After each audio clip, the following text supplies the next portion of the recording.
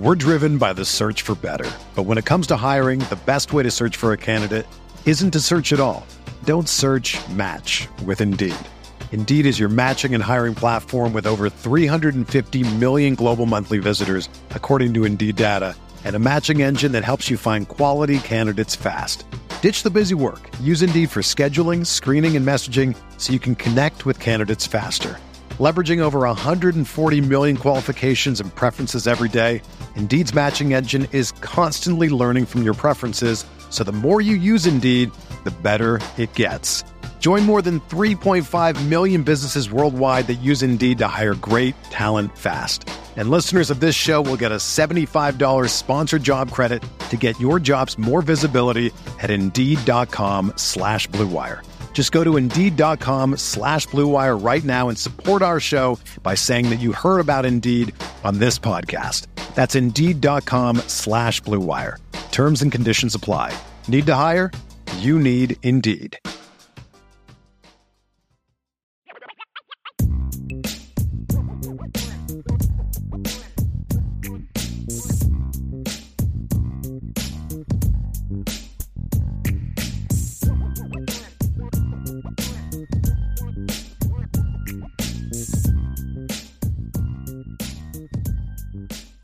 It's Mailbag, man. It's always day for Mailbag. That's right. That's right. We do have mailbags every day, but this is the Mailbag show, Ryan. Yes. And we got a lot of questions in there already, man. So you ready to get rocking and rolling, buddy? You brace yourself, you do your stretches, your calisthenics, getting ready for the mailbag. People were in here early, man. Someone beat John A1 to the punch. So people were in here early putting questions, man. Wow. Yeah. Okay, let's get to it then, man. Nathan Milton says, how have projection type players, high ceiling, low floor, fared for Notre Dame historically? Do they typically hit their ceiling, stay at their floor, or somewhere in between? Well, number one, it varies player by player. Yes. But you're always going to have, and this is, Ryan, you and I have talked about this with the D-line class last year. The problem with taking a bunch of these guys and relying on a bunch of low floor, high ceiling guys is the success rate is inherently going to be smaller. Unless you are just the greatest evaluators in the history of football, you're going to have a lower hit rate with these players. You're going to have your Jeremiah, and these are the guys that we point to every time someone cries about taking a 3-star guy. It's like, look, there's a long list of these guys, right? I mean, you go back to Tyler Eifert. He was a 3-star kid coming out. I mean, Jeremiah Wusu-Koromoa. It's a very long list of guys that you look at and say they've had a ton. Joe Alt. They've had a ton of these guys hit, right? But there's also a ton of them that either were role players or never did anything at Notre Dame, and that rate is going to be higher. It's always going to be higher with those kind of guys because you are projecting, and sometimes guys don't pan out. Some kids, as they grow, their body kind of it gets a little more. I'm trying to say fragile, right? Because they can't carry the weight. Yeah, and they just break down a little bit easier, and that's always a risk with a guy that is got a body type, and a guy like you look at a guy like Boubacar Traore, right? Great traits, but is he going to develop the instincts, the technique? Those are all unknown. Some will, some won't.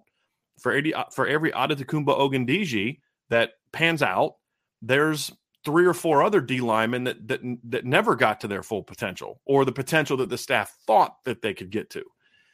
So Notre Dame has done very well the last 10 years in finding and identifying, well, really the last 15 years at finding and identifying these players. And some of the guys, Benjamin Morrison's an example. When Notre Dame landed him, he was a 3-star recruit. Now, he eventually became a 4-star by everybody except On 3, but nobody had him in the top 300. The Notre Dame staff said, I don't care what the rankings are. We like that kid. But for every Benjamin Morrison, there's a Jalen Brown, there's a Low Wood, there's this other 3-star guy that was a 3-star guy. And then there's the guys that did have the high ceilings that never panned out, those type of players. And sometimes those guys that have those high ceilings do reach a plateau because, like he says, do they hit their ceiling? Do they stay at their floor? Somewhere in between. Ramon Henderson, for me, is sort of in between. He's not at his floor anymore. He's a quality football player, but he hasn't hit his ceiling yet either. So he's somewhere in between. Where DJ Brown is hit his ceiling. He is who he is. Ramon Henderson's a guy that still has room to grow. But at this point in time, Ryan, he's a senior now. You start to wonder, is that jump going to happen? Sometimes it does, sometimes it doesn't. And those are the things you look at. And every kid hits it at a different stage, right? Like Jeremiah Owusu-Koramoah needed a couple years. Now, he would have played in 2018 and been a good special teams player and a backup guy, but he wasn't ready to be a stud in 2018. He needed year 3. Joe Alt needed half of his freshman season to start to show that ability. You know what I mean? And it just varies. But you can't just, like, people have said this, right? And these are people that tend to be on my side of the recruiting rankings aisle. You give me a team of the best 3 stars and name this list of guys, and we're going to be able to go compete for championship. Probably not. Because the reality is if you do have a team of 85 low floor, high ceiling guys, you're going to have a lot of guys that don't pan out. And there's going to be a big gap in between the top of your depth chart and the bottom of your depth chart. That's just the reality of it. You need some guys that are high floor guys that maybe don't have high ceilings. You need some guys that have both high floors and high ceilings. You need your Michael Mayers as well. You need your Kyle Hamiltons as well. You have to be able to mix those guys up with your Cam Harts and guys like that. And so, like, Dalen Hayes never was the player that we had hoped he would be upside wise. But you know what Dalen Hayes was the minute he stepped on foot on campus? A good football player. Yeah. He didn't get a ton better, but he was just a good football player for 4 years.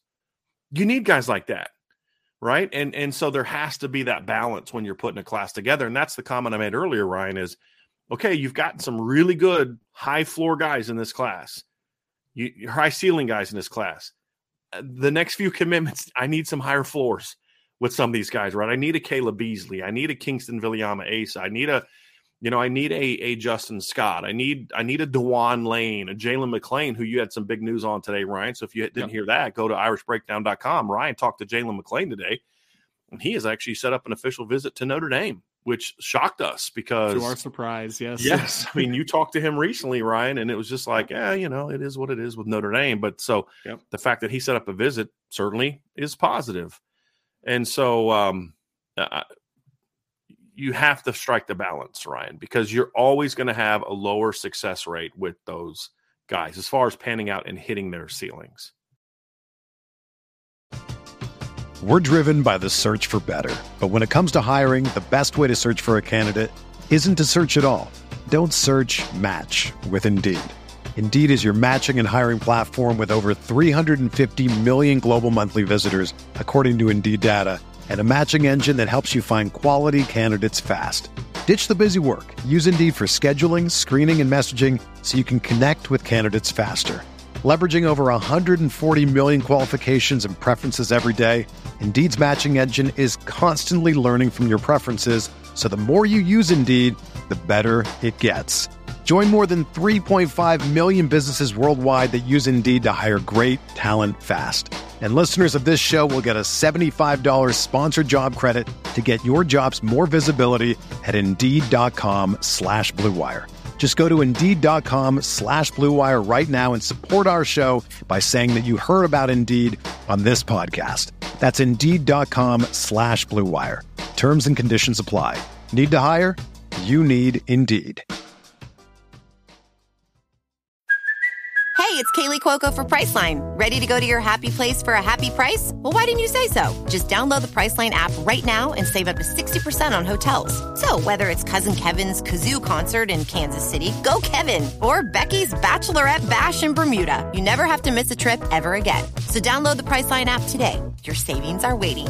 Go to your happy place for a happy price. Go to your happy price, Priceline.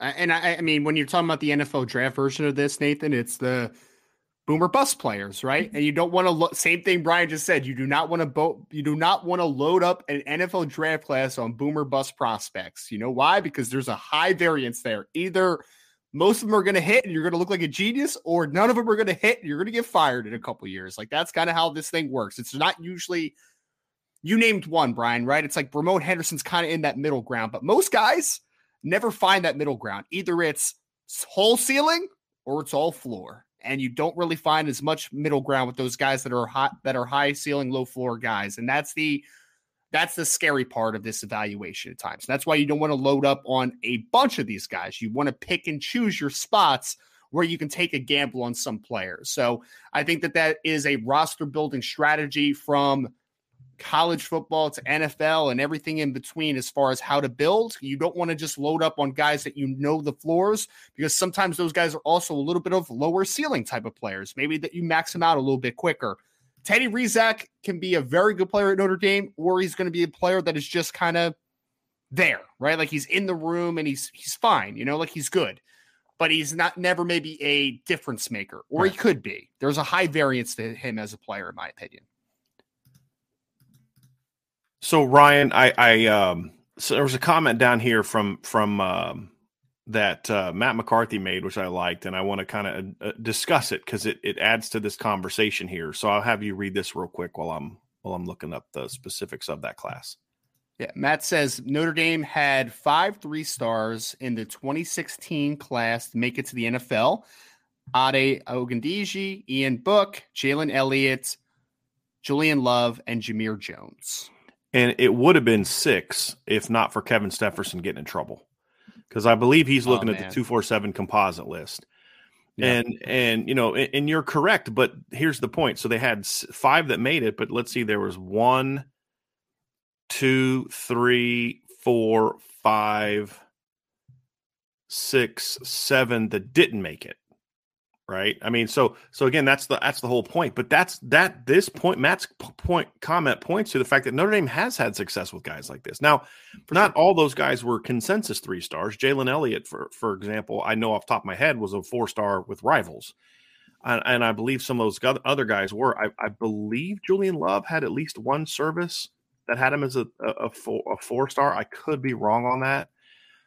I'm actually going to check now, so just give me 1 second. I thought there was one. Yeah, Rivals also had him as a 4-star. Now, they weren't top 250 guys, but it's not like they were these, who the heck is that guy type of prospects. But to your point, some of those guys were high-ceiling guys, right? Like Jameer Jones, to me, was not the guy we're talking about, though, right? He was a 3-star example, but Ade Ogundeji was a low-floor, high-ceiling guy. Ian Book was not. Yep. Ian Book was just a solid player.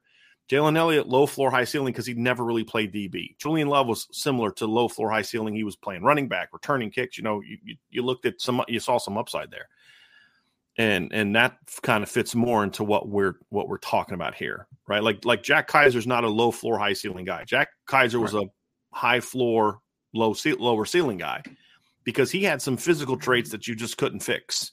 He's not going to grow 3 inches and get a 5 more inches on his wingspan. But Jack Kaiser is a guy that you knew at the very least was going to be what he's been at Notre Dame, right? And he's been a solid football player. Then there's the guys that are like a Jalen Sneed, who to me has a little bit of a higher floor than you'd think, but also still raw to reach his full potential because at least athletically he's going to help you to some degree.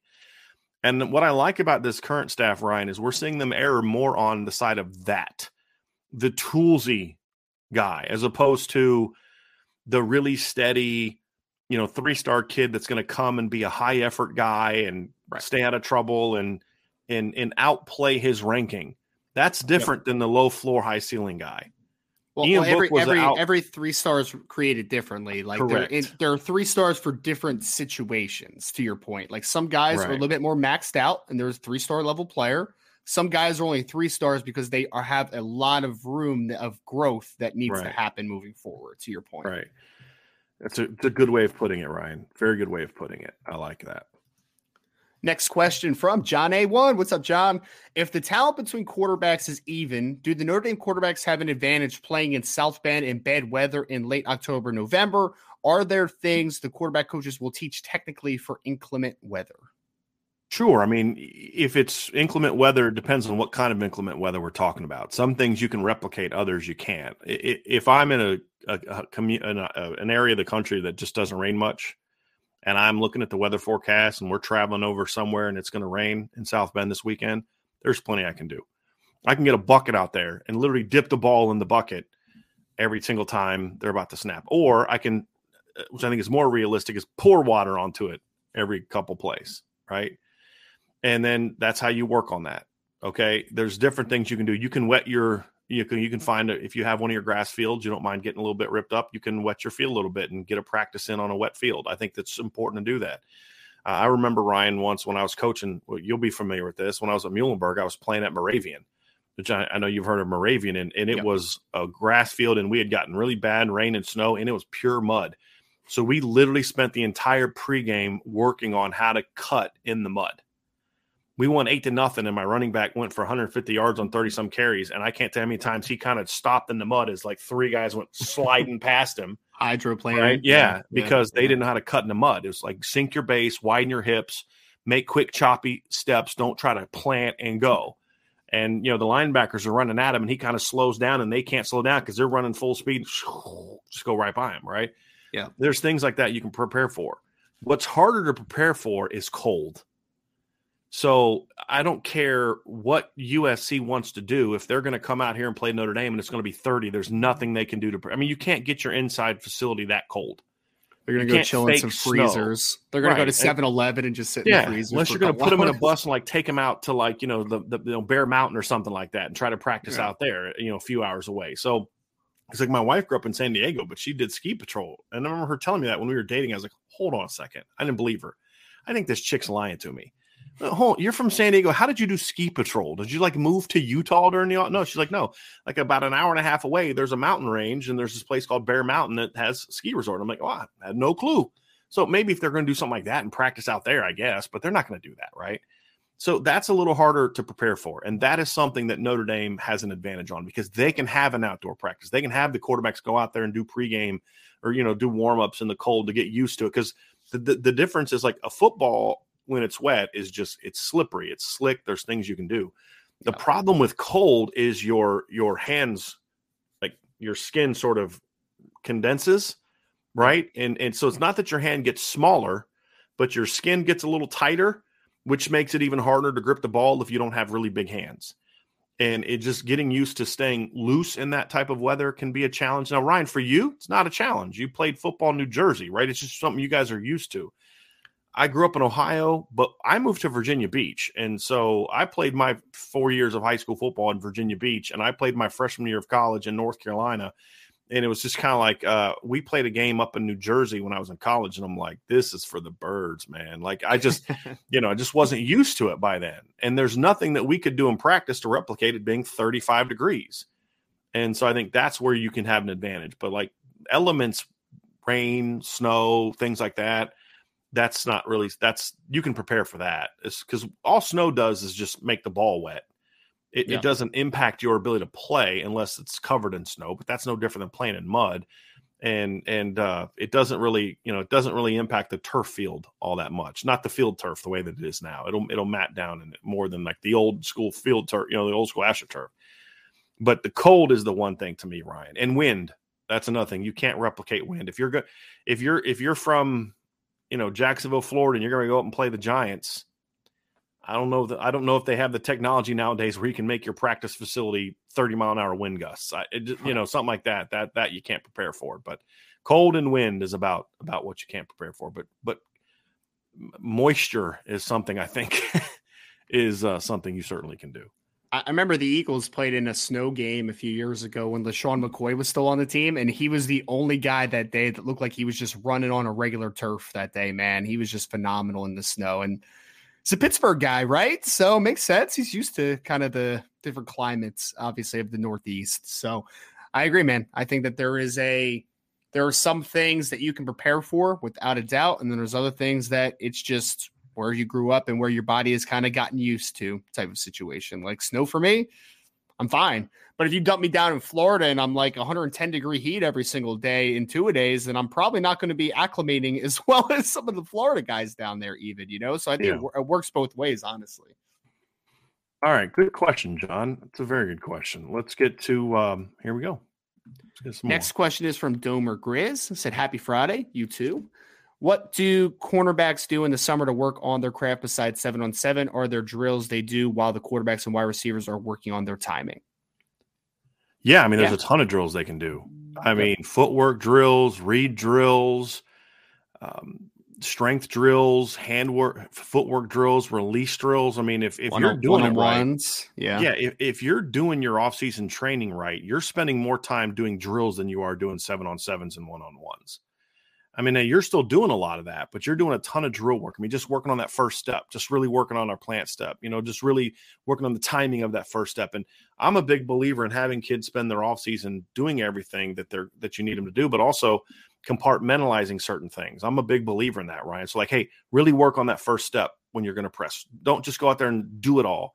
Just work on that first step, reset. Work on that first step, reset. Okay, now have the guy make this move. Okay, bam, bam.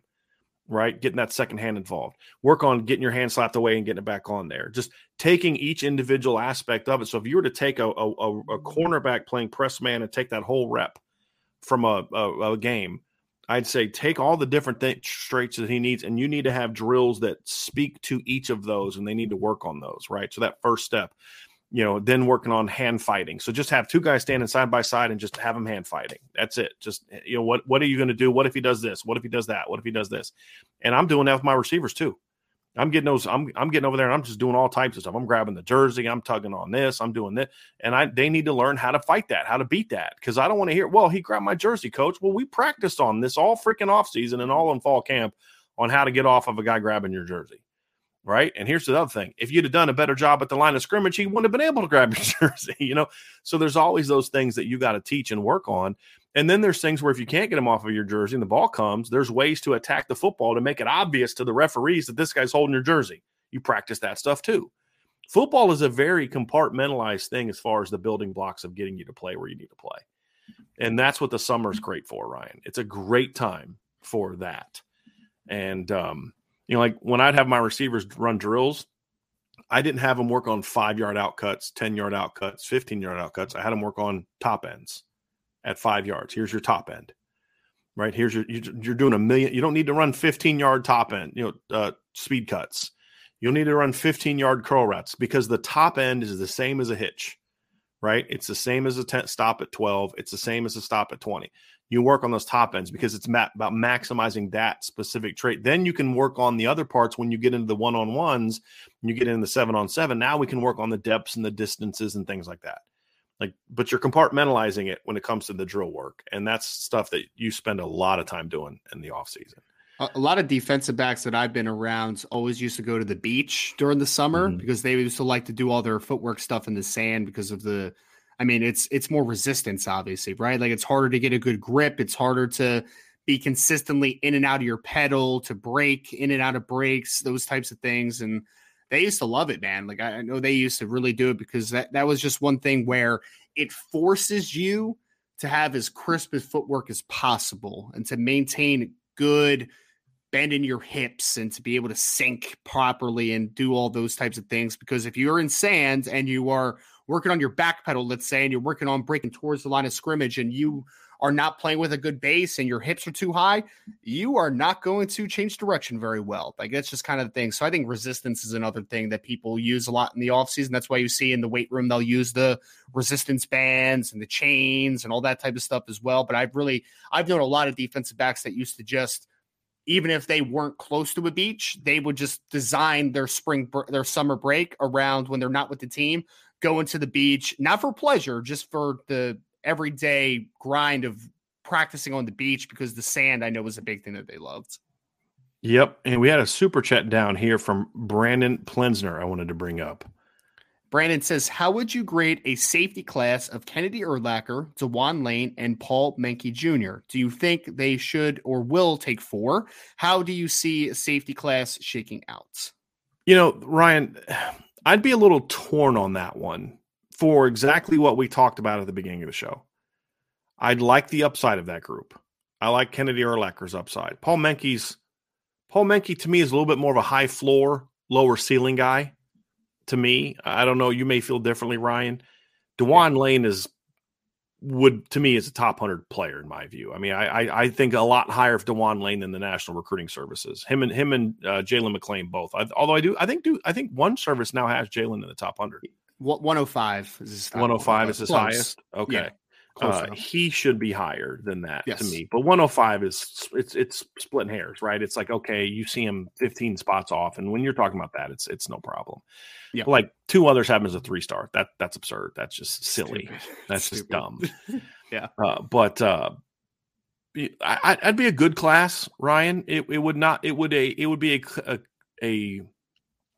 be a class that keeps the gap from widening, but it wouldn't necessarily be a gap closing class to me. You could make a case that makes you slightly, but to me, it's just okay. It's just keep doing, you're just still doing the same thing, right? Like DeJuan Lane, I like a lot. You give him 1. Kennedy, to me, there's just too much. There's just too many variables with that trio. Like is DeJuan Lane gonna outgrow safety? There's always things like that. There's always sure. So it would make me a little nervous, to be honest with you. I'd like the class, I would, but I don't know that I would love that class or think that it's necessarily a gap closing class. But the good thing is it would prevent the gap from widening, in my opinion. I do think that. I do think that. Well, I think that you would get a lot of length from that class specifically, and a lot of playmaking ability. Because DeJuan Lane is 6'3", 195 pounds. Paul Mankey is listed at 6'2", but then you see him pictures like next to Marcus Freeman, and you're like, that dude is towering over Marcus Freeman. So I don't know exactly what Paul's height is, but he's a pretty tall dude. And I mean, Kennedy Urlacher is the shortest of that group, and even he's like 6 foot, 6'1", somewhere in that ballpark, right? So it's not like he's a short guy by any means or a lacks length. Like he has good length for the position. I would like that class. I really would. I mean, it would obviously be dependent, because I agree with you. It would be dependent on development. Mm-hmm. But one thing that we've talked about is that Chris O'Leary is a pretty good developer at the safety position. So that's a really good point, right? Ryan. He could do a lot with this group. You're right. Yes. I feel like he could get a lot out of DeJuan Lane's ability, a whole lot out of DeJuan Lane. Here's my counter argument. Can you justify keeping him around if this is the best he can do from a recruiting standpoint? It's fair. I think it's good enough to keep him around for at least another year. Yeah. For sure. Because you said it is a good side. I have Kennedy Urlacher as a 4-star recruit. I'm like top 250-ish kind of guy. I have not graded Menke. Probably a 4-star guy, probably. He's a good player. And DeJuan Lane's a top 100 guy. So, I mean, there's some stuff there to work with. But again, what's the standard we're referring to? For me, this is for me. Is this going to help you go beat Georgia and Alabama and Ohio State? That's how I look at a class. And to me, this class doesn't necessarily do that. But I think where you sort of got me, Ryan, was kind of like, ooh, when you're in an argument with someone and you think you're winning and they say something and you kind of have that, ooh, that's got to make me think again. Never happened to me before. Shut up.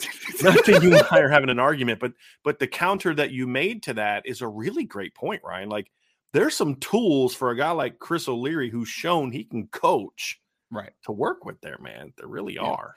There really that are. happens to me. That happens to me first my wife all the time. Where I'm just like, all right, I quit. I'm sorry. No, that's not what I'm talking about. I'm talking about a genuine response that somebody makes where you're like, that's a really good point. Like, that's actually like, I was feeling this way. You made that counter argument. Now I'm feeling this way. Not like okay, I realize even though I may be right, I'm not winning this argument. So I'm just going to bow out. That's not what I'm talking about.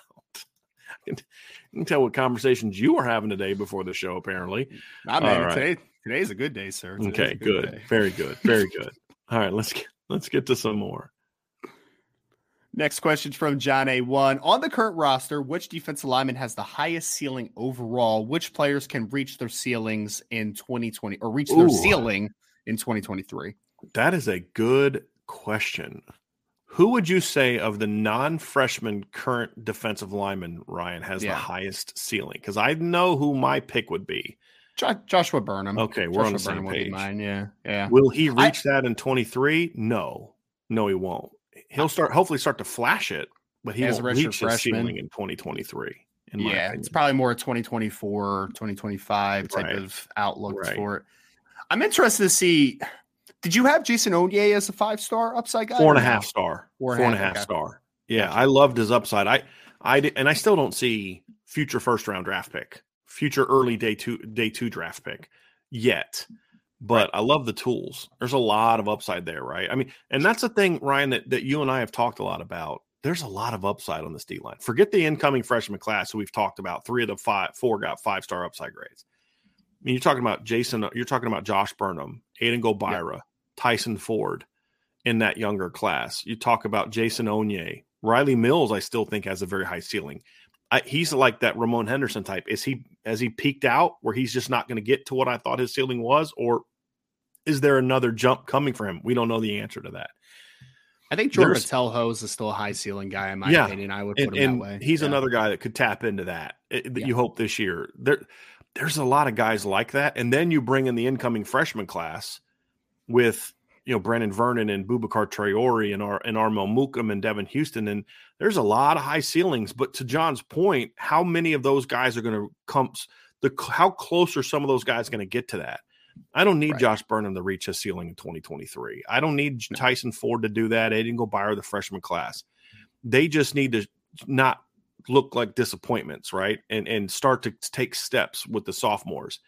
We need to see if Notre Dame's going to be the team that we think they can be, Ryan. We need the Jordan Patelhos, the Riley Millses, the Jason Onyes, Javante Jean-Baptistes. We need those guys to say, okay, this is where we think your ceiling is. It's time to get there. Right. And I think that ultimately will determine how good this defensive line is. Not the Burnhams and guys like that. It's the juniors and seniors. It's the Onyes, the Mills, the Patelhos, those guys. The more of those guys that get close to their ceilings this year, that's what's gonna make this D-line go from being what I expect to be a good D-line to a really good D-line. Right now, I think it's going to be good. It's going to be a solid D-line as of what we know of the players as of what they've already shown. It's going to be good, right? Yeah. We've seen this D-line go out and play against South Carolina. I mean, that's what they had against South Carolina. Right? It was basically the current defensive line. Yep. Right. I mean, that's who they had. It was Mills. It was Cross. It was Botelho. It was Nana. It was those because Foskey was gone. Right. Adamiola was gone. The only guy that we saw play in that game that we're not going to see a lot of now is Justin Adamiola and Chris Smith, but we saw a lot of all the other guys. Had a good day for the most part. Had some ups and downs, but it was an overall good day. We've seen that group. They're going to be good. Yeah. Are they going to be really good? That's going to be determined by if they start to reach their ceilings, and it won't be the freshman class and the sophomores. To me, that determine that. It's the juniors and seniors. I think Jordan Botelho would be my pick to the guy that reaches his ceiling this year, hopefully. Because, I mean, usually there's sometimes, Brian, where that last game of the season, the previous year, the bowl games are big kind of insights into what a guy's going to do the following season. And, I mean, Jordan Botelho had 10 quarterback hurries and 2 sacks in that football game. So if he's able to create that, keep that momentum going into next season as a fourth-year player now going into – I think that Jordan Botelho could have a big year, but I think Riley Mills is a really interesting pick as well. I do. The more I agree with you saying, Ryan, I'm not disagreeing. I'm adding to it. The more of those guys that get there, the better this line's going to be. It can't just be Jordan if this team wants to be a title contender. It can't just be Riley. It has to be both of them. Right. Because I feel like we know what we're going to get from Howard Cross. It needs to be if that entire group can kind of start getting, or at least most of that group can get there, then that's how I'm going to start feeling really good about it. I agree. Next question is from Sam Hartman 10 for Heisman, who used to be TB12 for Heisman. That's right. Question: What are your thoughts on Antonio Carter, and where does Notre Dame stand with him? Antonio Carter, of course, is the grad transfer safety from Rhode Island. So he's still on his visit to Notre Dame. Yep. He won't be done, I think, until tomorrow, right, Ryan? Tomorrow, correct. And so, there's a lot of work to be done, but Notre Dame is, I'll just say this, Notre Dame is so far doing a great job on that visit so far. They're absolutely crushing it. So Notre Dame is going to be a big-time player for this kid when it's all said and done. That I'm confident in saying, Ryan. But until the visit's over, there's not a lot we can say and will say because, visits have to be completed before you say those things. But, I know you've reached out to him during the visit and we've talked to sources and things are going pretty well so far. And he's blowing up, Brian. I mean, in the last week, he's gotten offers from like LSU and Florida, and he's got a really impressive offer list. There's no doubt about that. He's a very coveted player. The question is going to be, what does he want to play? Yes. Because he's being offered. I mean, depending on the school, he's being recruited to play like 4 different positions.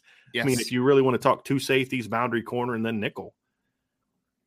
Well, I mean, going into the visit, I had last weekend I had a little bit of an update on him for people that haven't seen the piece. So basically, to Brian's, kind of analysis there is Ole Miss sees him, for instance, because he went on a visit to Ole Miss and he went on a visit to Wisconsin. Wisconsin likes him as a pure outside corner. That's where they see him. Ole Miss likes him as kind of a hybrid nickel player, a guy that can move around a little bit. Notre Dame is recruiting him as a safety, but also can do other things potentially on the back end. So there's a lot of different outlooks to him. And I think going into the visit, and this was in my piece, so this isn't a secret, that Antonio said that Wisconsin was a team that was really standing out to him. Like that was kind of the team going into the visit. I think Notre Dame has a chance, obviously, to narrow that gap and hopefully take everything over with the rest of the visit going as well as it started, it seems. And I think that it would be a good pickup because to your question for me, this kid's a versatile player on the back end. I spoke to a former linebacker at Rhode Island that played with Antonio Carter, and the first thing that he said when I asked his opinion on him was he's one of the best tacklers I've ever seen. And that was a linebacker talking about a guy that played corner. Like, just put that into perspective a little bit. So I think he would bring a lot of versatility. A guy that's played outside corner, that tells you could probably do some stuff working in the slot as a man-on-man cover guy at points. He's a good tackler, and he's 6'1", 200 pounds, so he has a good frame to work with as well. And I think that right there is why why Notre Dame thinks he can play safety, because he is such a strong tackler. There's no doubt. Here's a fun question, Ryan. I like to mix up some fun questions as we kind of go through this as well. Here, where was that question? I had a really fun one here. Is it a Tommy Guns question? I love Tommy Guns questions. It's this one. It's this one. We get something like this often, and I like to bring them up every now and then because it is kind of fun. And I don't know that you and I have had this conversation. I know Vince and I have had this conversation, but I don't know if you and I have. Corey Norman says, if you could change one play of Notre Dame history, what would it be? Mine would be reversing the Bush push. Ooh. For me, it's the reason it would not be the Bush push for me is that'd be a great win, but I don't think Notre Dame wins the title that year. I don't think they can beat Texas. It'd be a good game, but I don't think they could have beat Texas. There's no way they were stopping. I mean, Michigan State hung 40 on that defense that year, right? Like, what would Vince Young have done to that defense? The one for me is the field goal. The missed field is the field goal by Boston College, David Gordon against Boston College. If I could change one play, I'd have him miss that. It was the last game of the year. Notre Dame would have finished undefeated.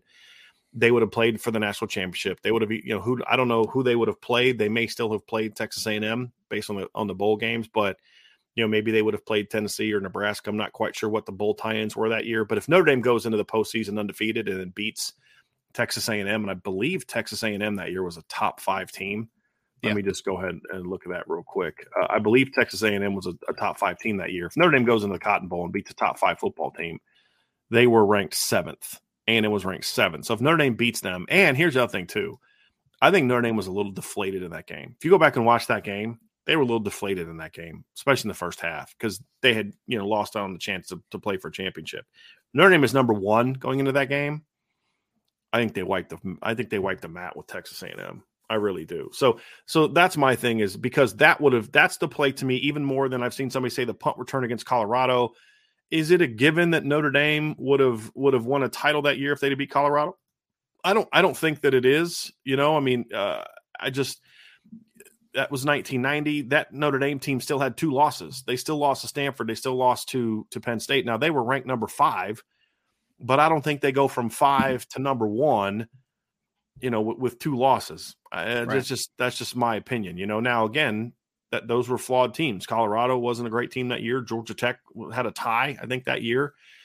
So maybe they do, but I don't think so. There's no brainer that if they beat Boston College and then beat A&M or whoever they played a bowl game, that they're the national champs because they'd have been undefeated. So to me, that's the one for me. That's a no-brainer. Now, again, I know for you, Ryan, it's going to be different because I don't think, were you even alive that year? Or were you like just born? What year was it? 93? Were you like just born, right? I was 2. You were 2? You were born 91? Yeah, okay. Yeah.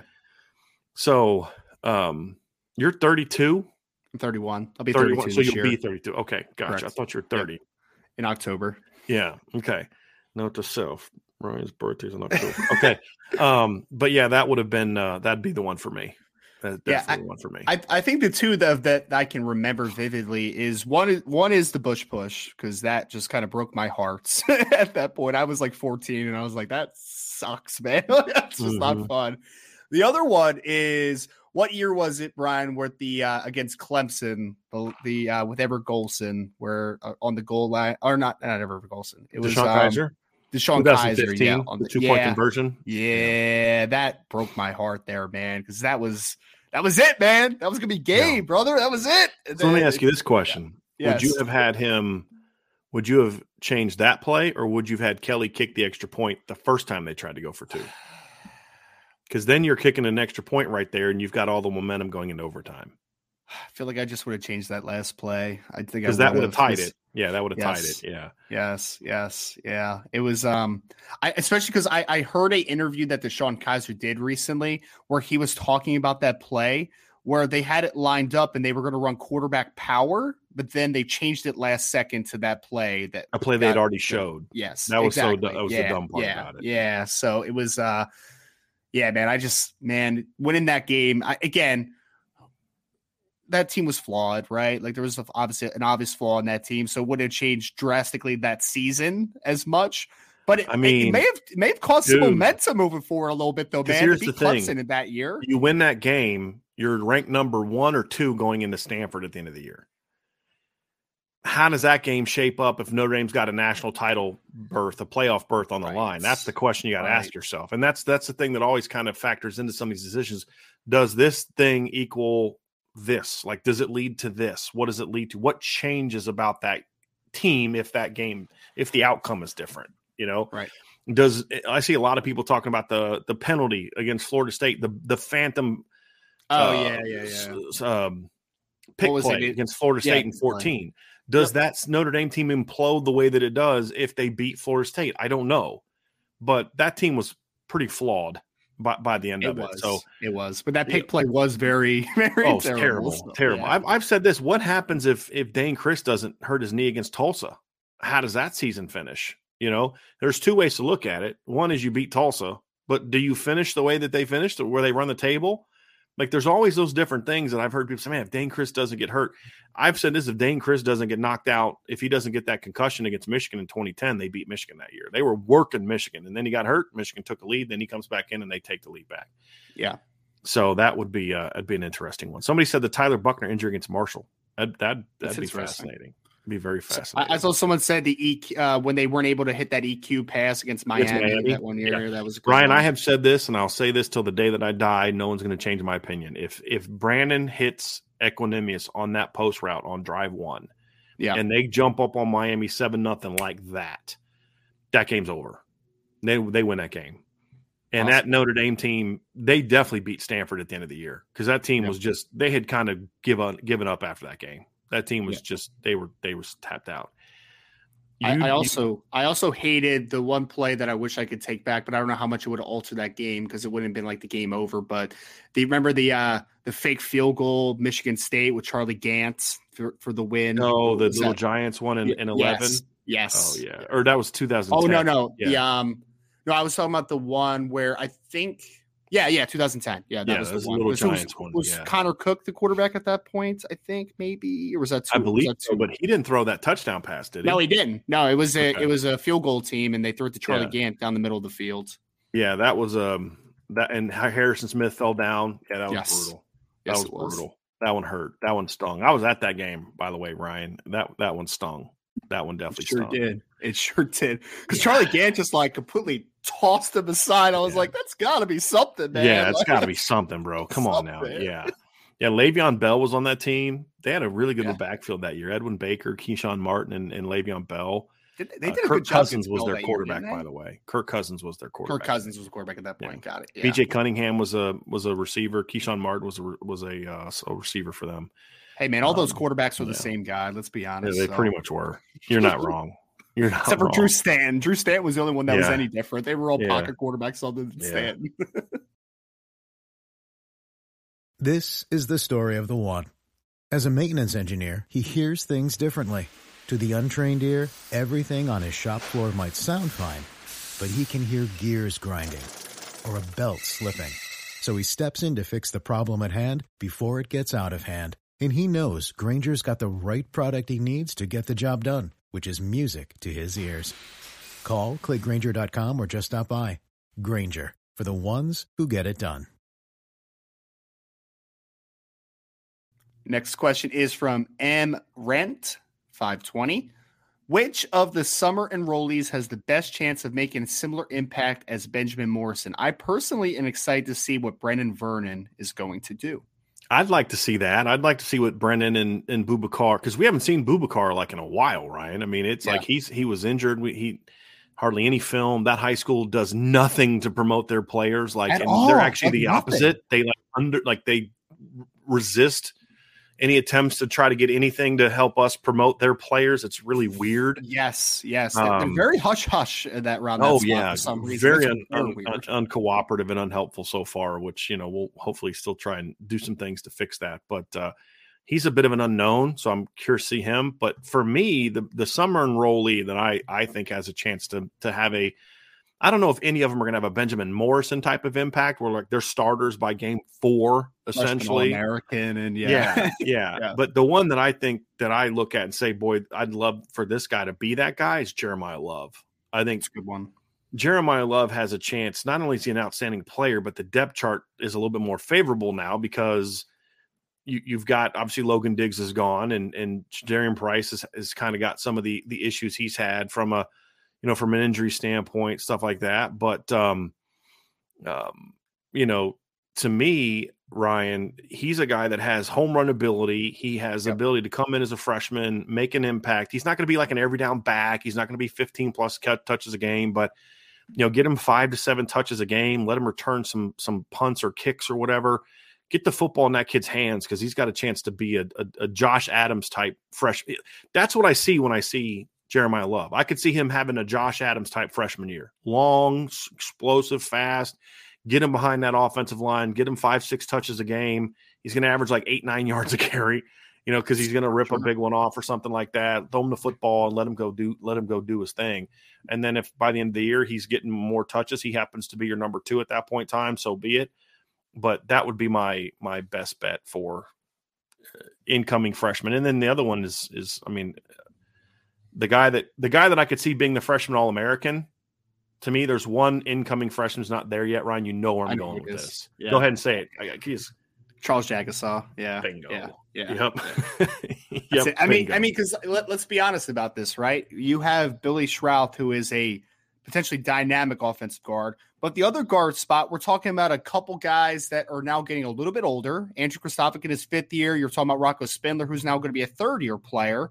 If Charles Jagasaw comes in, I think, man, he just, again, this is from me just seeing him in person once, Brian, where I saw him in person. I'm just like, holy snot, man. Like, I looked at him and I'm like, dude looks really good for 300 pounds. And then he told me he's 325 pounds. Yeah. I'm like, oh, Lord, what do you eat, man? That's insane. So he's a guy. I'll say another one that I think can have an impact, Brian, but again, not Benjamin Morrison impact, but we've talked about this one before. This was not a huge shock, but with what the tight end depth is right now with the injuries, I wouldn't be shocked if Cooper Flanagan plays some football this year. Yeah. I wouldn't be shocked at all in some capacity. So don't see him having sort of like that.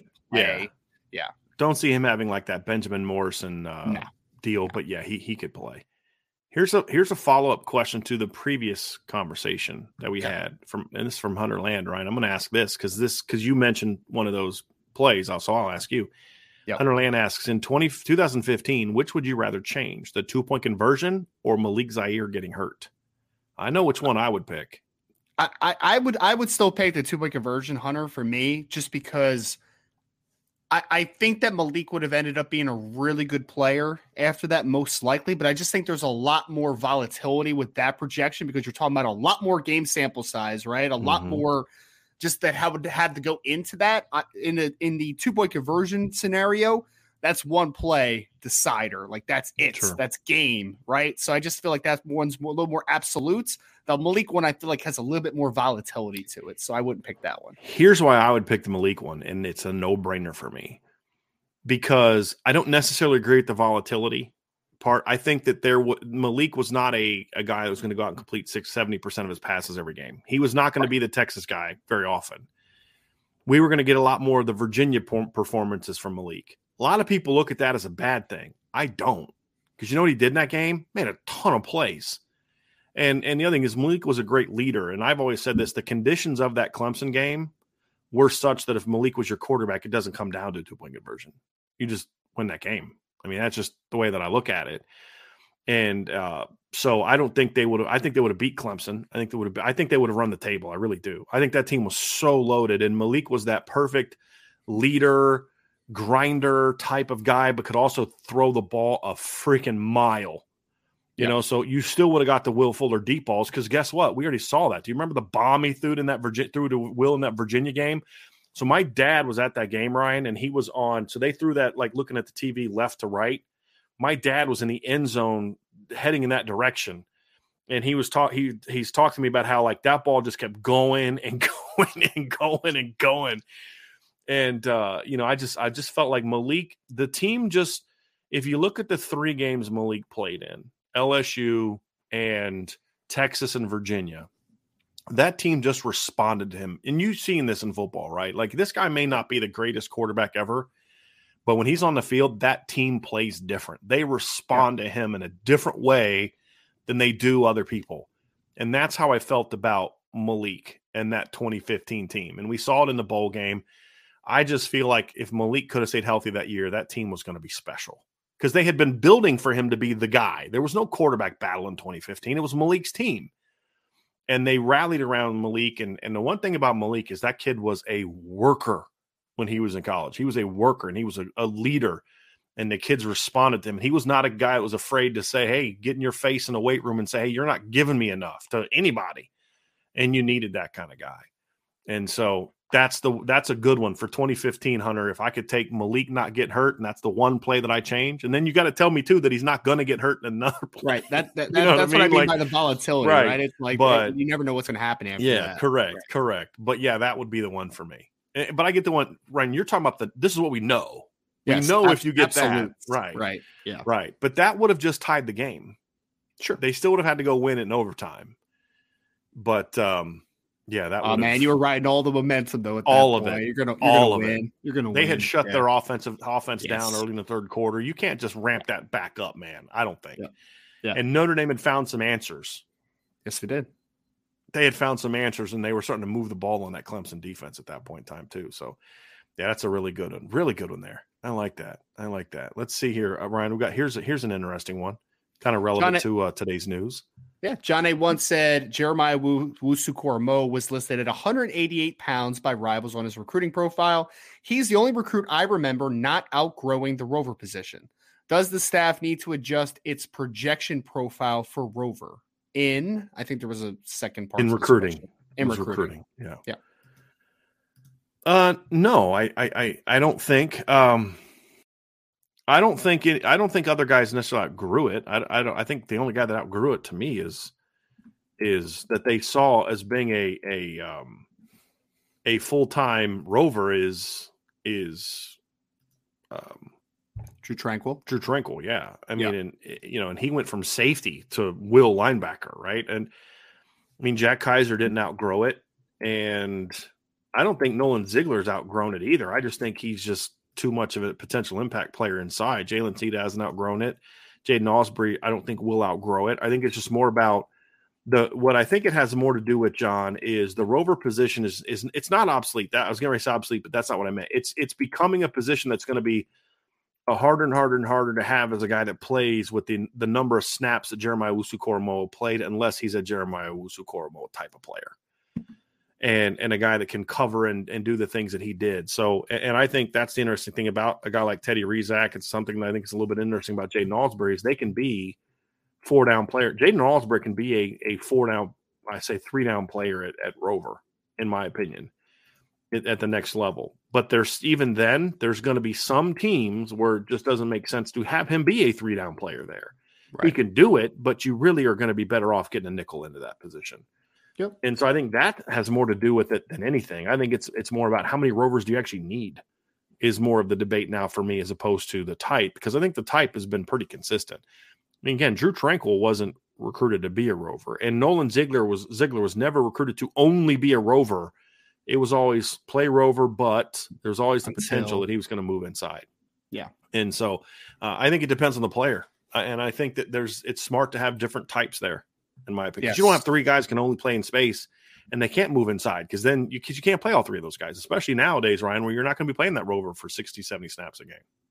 That's it. I mean, yeah, I think that I talked about this in the Rezac section of this podcast is diversity, John. Like, I think that's the biggest thing for me is that I would love the ability for a guy to play in all situations, right? Like, wouldn't it be fantastic if a rover could just play against heavy personnel? He could reduce down, play Sam linebacker, in regular base, he can just be that 4-2-5 rover type.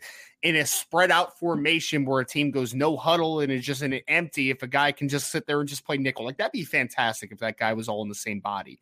But it's hard to have that, like those are really rare football players in that instance. So I'm a big fan, to Brian's point, and I made the point earlier, diversity.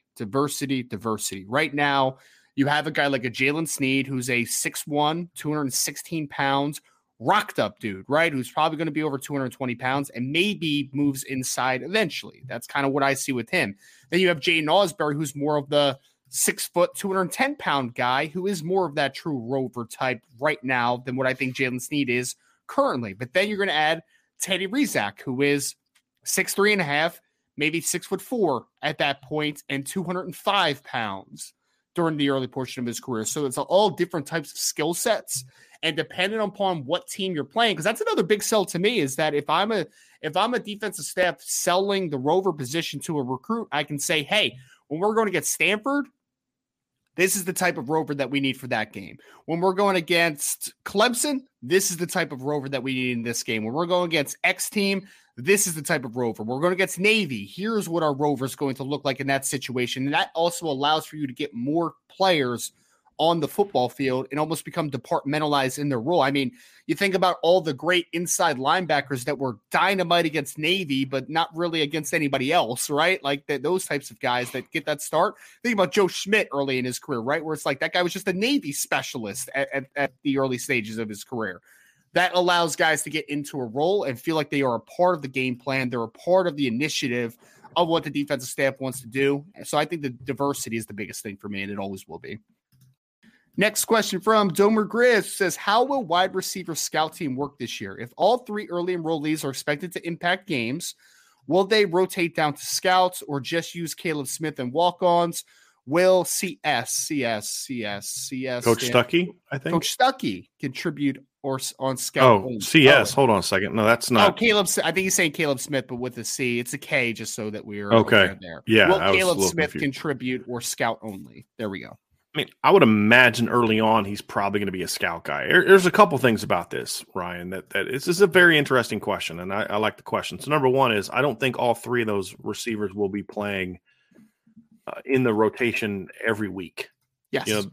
You're gonna find some opportunities for me, in my opinion. You're gonna find opportunities to get Braylon James down on the scout team. You're gonna need to, and I think it's good for Braylon James to do that. There may even be some weeks where it's like, hey, Rico or Jaden Greathouse, unless you're starting, hey, on Tuesday, we need you guys down on scout team. Or it may be like, hey, we're going to send you down on scout team on Thursday during 7-on-7 because we really need you to give those guys a look. And so you'll see some of that. And I know I've been on teams that have done that. I know that they've done that in the past at different places, Ryan. I think it's smart to do that because you let them know, look, we are giving this team we're giving our scout team a look. You're still going to play. And so you may send him on Tuesday, but then you bring him up with you on Wednesday and Thursday and get him ready for the game. And he's still on all your meetings and stuff, but you just on that Tuesday, or maybe it's Wednesday, or maybe it's 7-on-7 on Thursday, something where you're going to say, hey, look, can we get these couple young guys for this practice? We're playing Ohio State on Saturday, right? Like we need to face Jeremiah Love and Braylon James and Jaden Greathouse and Rico Flores for at least one of the practices, right? Because we need to face that speed. And you do that. You don't need to do that against Tennessee State. And so it's a week by week thing where your offensive and defensive coaches have to get together and say, do you really need that guy down there to be your sixth receiver every single day in practice? Can't we get that kid for a period or two? You can do things to get him ready to play, but he's taking 10 reps with you on the first and second team because he's their number 6 receiver. He's going to get 1,000,000 reps with us, and he's going to make us better and help us go compete against, Marvin Harrison and Emeka Egbuka and those guys this week. Right. So you have those conversations. The other thing, too, is Notre Dame's got some young walk-on receivers that are really good football players. Have you ever seen Leo Scheidler's high school film? I have not. That kid's a really good football player. He wanted to come to Notre Dame. I've seen Jordan Faison's, though, that is going to be here in the summer as well. So they had an early enrollee walk-on this year. really? Notre Dame did. Alex Whitman. Oh. He's a good football player. He's like $150. I mean, that kid is skinny. Yeah. But he's a good football player. But Leo Scheidler, when I looked at him, I'm like, dude, if I'm at like Indiana State, that's a dude for me. Like, that's a guy that I want to come play for me. Yeah. He's a good football, but he's athletic and he's got some really good film. And I remember I actually tweeted about this when he committed to Notre Dame. I was like, this guy's a good football player. It's just his brother goes to Notre Dame, his family, it's a Notre Dame family. You know what I mean? So that's why he's at Notre Dame. That guy's a good football player. He's going to give you a look. Yeah. And there's guys like that on the roster that you look and say, guys, I know that this is a walk-on, but this guy is a good football player that's going to make your team better. But there are just going to be some weeks where, guys, I need Braylon and Jeremiah Love down here this week because I can't replicate the speed in practice. You know what I mean? And as an offensive staff, you have to be willing to do that on certain weeks. Don't come to me and make that request the week of Tennessee State. Don't come to me and make that request when we're going to play Central Michigan. You want to make that request for NC State or Ohio State or USC, cool. Or Duke. I watched Duke's. Thank you, sweetie.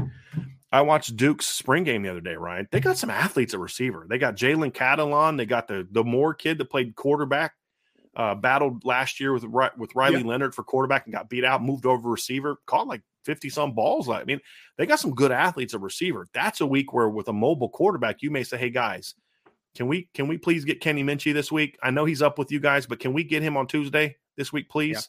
Yeah. He's your number 3 quarterback. We need a guy that can sling the rock around. We're getting ready to play Louisville. You know what I mean? They're going to throw the ball 1,000,000 times. I need Kenny down here with us. You got to be smart about it, right? Because I can't send you Jaden Greathouse every week because I need him because he's my number 2 Z or whatever, my number 2 F or my, you know what I mean? Like I can't give you Rico Flores very often because he's my number 2. He's my number 2 Z, which did you notice that, Ryan, in the depth chart that I put out? Yeah. They've changed the positions. It's now X is now the boundary. Z which is the way God intended it. So thank you. Notre Dame's the only time I ever knew called it a W. I always called it an X. Yes. Z. It's traditional. Z and X are now the traditional outside positions, and an F is the slot role, which can be a receiver or a tight end. Nice. By the way, so I was able to get some clarification on that. So thank you, Notre Dame. Yes, I don't have to change my growing up of knowing football anymore. Thank you so much. It's always X and Z, man. Yeah. Always X and Z. But if you can get a guy like Caleb Smith down there every week with Leo Scheidler, with some of those guys you have down there, you're getting some good looks. You're going to have Cooper Flanagan potentially down there a lot this year. Yeah. You might have Jabron Payne down there at weeks. Some weeks you may have Jadarian Bryce down there. Some weeks you may have Jeremiah Love down there. Sam Asaf is a good football player. You saw in the blue gold game. Guy's a good football player. He's a Notre Dame kid, right? I mean, his brother went here. He's had other family members go here. That's the thing. You all have to understand. These walk-ons are not just, rich kids who have a dream of putting a Notre Dame uniform on, and their dads donated a lot of money and they let them throw the uniforms on. That's not how this works. These are really good football players at high school level that understand, hey, I'm not an NFL player. I could go to Indiana State or Valpo or Duquesne or something and play football for 4 years, but I'm not an NFL football player. I want to be a CEO. I want to be a doctor. I want to be this. I want to be that. And Notre Dame's going to get me there. And while I'm there, I'm going to go play football. Yes. Right. But they're good football. There's a lot of those kids on this football team, Ryan, that are good. I mean, we talked about the incoming recruiting class. Say, well, man, you're a little short on numbers at safety or whatever, or linebacker. And you're going to have to get a walk-on down there playing linebacker. And this kid named Luke Talich. And I'm like, dude, guys, Luke Talich is going to be better than some guys they face on Saturdays this year. Let's be real about that athletically. Well, I was just going to say, I don't think anyone's going to tell any of the running backs that Luke Talich is a walk-on when he's beating them in the hole. Like, right. I Henry Garrity's like that. I mean, if you've got Henry Garrity and Cooper Flanagan down there running tight end for you this year, you're good. You're good. And they have like 37 tight ends on the roster, man. I mean, they have so many walk-on tight ends. It's not even Selma funny. And everybody. Yeah, but you'll have some guys that can give you looks. There's no doubt about it. There's no Jordan doubt. Faison playing a little slot, maybe playing some quarterback in Navy week. Oh, yeah. I mean, it's an athletic football player that can help your football. I mean, he's going to give you a good look. There's no doubt. Yep. The position where I'm most concerned about that, Ryan, is quarterback. It's going to be tough to have one of those two guys, Minchie or Angeli, down there very often. Yeah. Well, look, I haven't seen the Dylan DeVezin kid play, but hopefully he can give him a decent look. I know he can spin it. Yeah. But he's not very big, and he's not Kenny Minchie or Steve Angeli's a prospect. Sure. But there's going to be weeks you're going to have to say, hey guys, we need to do more good on good, which is another thing you can do, right? One-on-ones this week are good on good. I need Benjamin Morrison and Cam Hart going against Tobias and Dion and Jaden and those guys this week in one-on-ones. Right. Okay, cool. Some weeks like, hey guys, I don't need to take a chance of getting these guys hurt. We're playing Tennessee State. Yes. We don't. That's just part of being smart as a coach and saying, when you do and don't need that. So yeah, it's a very, very good question. Very good question. Next question is from Christopher Crosby. Thank you for the question. It says, we talked a little bit about Andrew Voorhees and how people were saying he could have been a first or second pick if not for the injury. I had a 5th round grade on him. Is that a fair ranking? Yeah, Christopher, I think it's a fair ranking. I think it is. Like I said this on Twitter when all the madness of the Andrew Voorhees hype was happening. I was like, that's a solid day 3 football player, Andrew Voorhees. Like that's what he is. I think that Andrew Voorhees, barring an injury setback, will make a roster in 2023. And I think he'll be a sound backup option at both interior spots. And he even played a little bit of offensive tackle during his USC career. So backup in a pinch at tackle when you need it, right? Like I think he's a good swing player. And when you're talking about a 5th round grade, at least for me, a 5th round grade is that depth piece as an offensive lineman, a guy that can potentially swing at a couple of different spots. So for me, if Andrew Voorhees didn't get hurt, probably would have been a 5th round pick. Probably is where he would have went, 4th or 5th round. Somewhere in some team, yeah, right. Some team might have fallen in love with him in round 4, right? Like that's what happened with Robert Hainsey, right? Like Robert Hainsey was getting mostly like round 4 grades. But a couple teams, I was told the Eagles and the Bucks were 2 teams that had fallen in love with him that were probably going to take him in round 3. Yes. And obviously the Bucks took him. Yep. But it just takes one. But yeah, it's a good response, good answer, Ryan. I'm gonna read this next one. We have a super chat here from ICURN with Irish Luck. And he says, Ryan, I've missed live shows, but I hope everything's great with your family, man. I am sending prayers your way, brother. And you had a lot of people, obviously, Ryan, when you had to leave the show praying for you. So if you don't, are you okay? I know you did on the board. Are you okay? Just giving an update of kind of what happened and where things are now. Yeah, of course. I mean, so basically when we were doing the live show, and I really do want to just say that I appreciate everyone so much because I had Twitter messages, I had message board messages, I had a message board post, I had people texting me. I just want to, so that day I basically had gotten a text from my wife that said, call me. And my wife never does that during shows. Like she never just says like, call me, like dire. So I talked to her and basically she had gone in for a checkup because for people that don't know, I'm expecting a baby here in just a couple weeks. My second daughter. The little girl, right? Yeah. Yeah. Yep. Second daughter. And basically when they went in to hear the heartbeat and everything, they heard the heartbeat, but then the heartbeat went down drastically. And they're like that, and basically my wife was freaking out because the nurse that was doing or the procedure was just kind of like, you need to go to the emergency room right now. And like, didn't explain anything to her. It was like, this is serious. Like you need to go to the emergency room. So we ended up having to go to the emergency room. My wife had to be on the ultrasound thing or whatever that thing's called for like 2 hours or whatever, just to monitor and stuff. So luckily everything seems fine. No setbacks in that regard. They were able to find the heartbeat consistently and everything seems okay now. So everything's good. Expecting the baby. I was telling Brian this yesterday. I think that this baby is going to come a bit earlier than anticipated. That's what it feels like right now. Bracing myself. Yeah.